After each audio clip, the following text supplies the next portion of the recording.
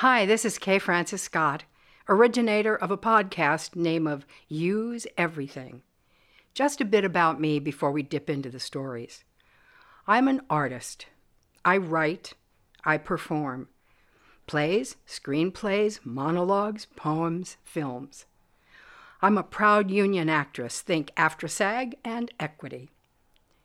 My one-woman show played at various venues when I lived on the Upper West Side of Manhattan, including Here Theater and Historic La Mama in the Village. Roles I've played include Stella in A Streetcar Named Desire and Bunny in John Guare's play The House of Blue Leaves. In New York, I was privileged to work with the late, great Henry Latang and his wife Ellie in Hot Rags, a musical based on the life of Scott Joplin, and I share a birthday with Scott Joplin. My other birthday mate is Henri Toulouse-Lautrec, the French poster artist. I call them my art brothers, and I often look to them for help and inspiration.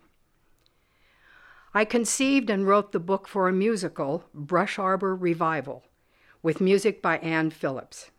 It was produced on Grand Bahama Island many years ago. So my plays have been produced, and one of my short screenplays has been filmed.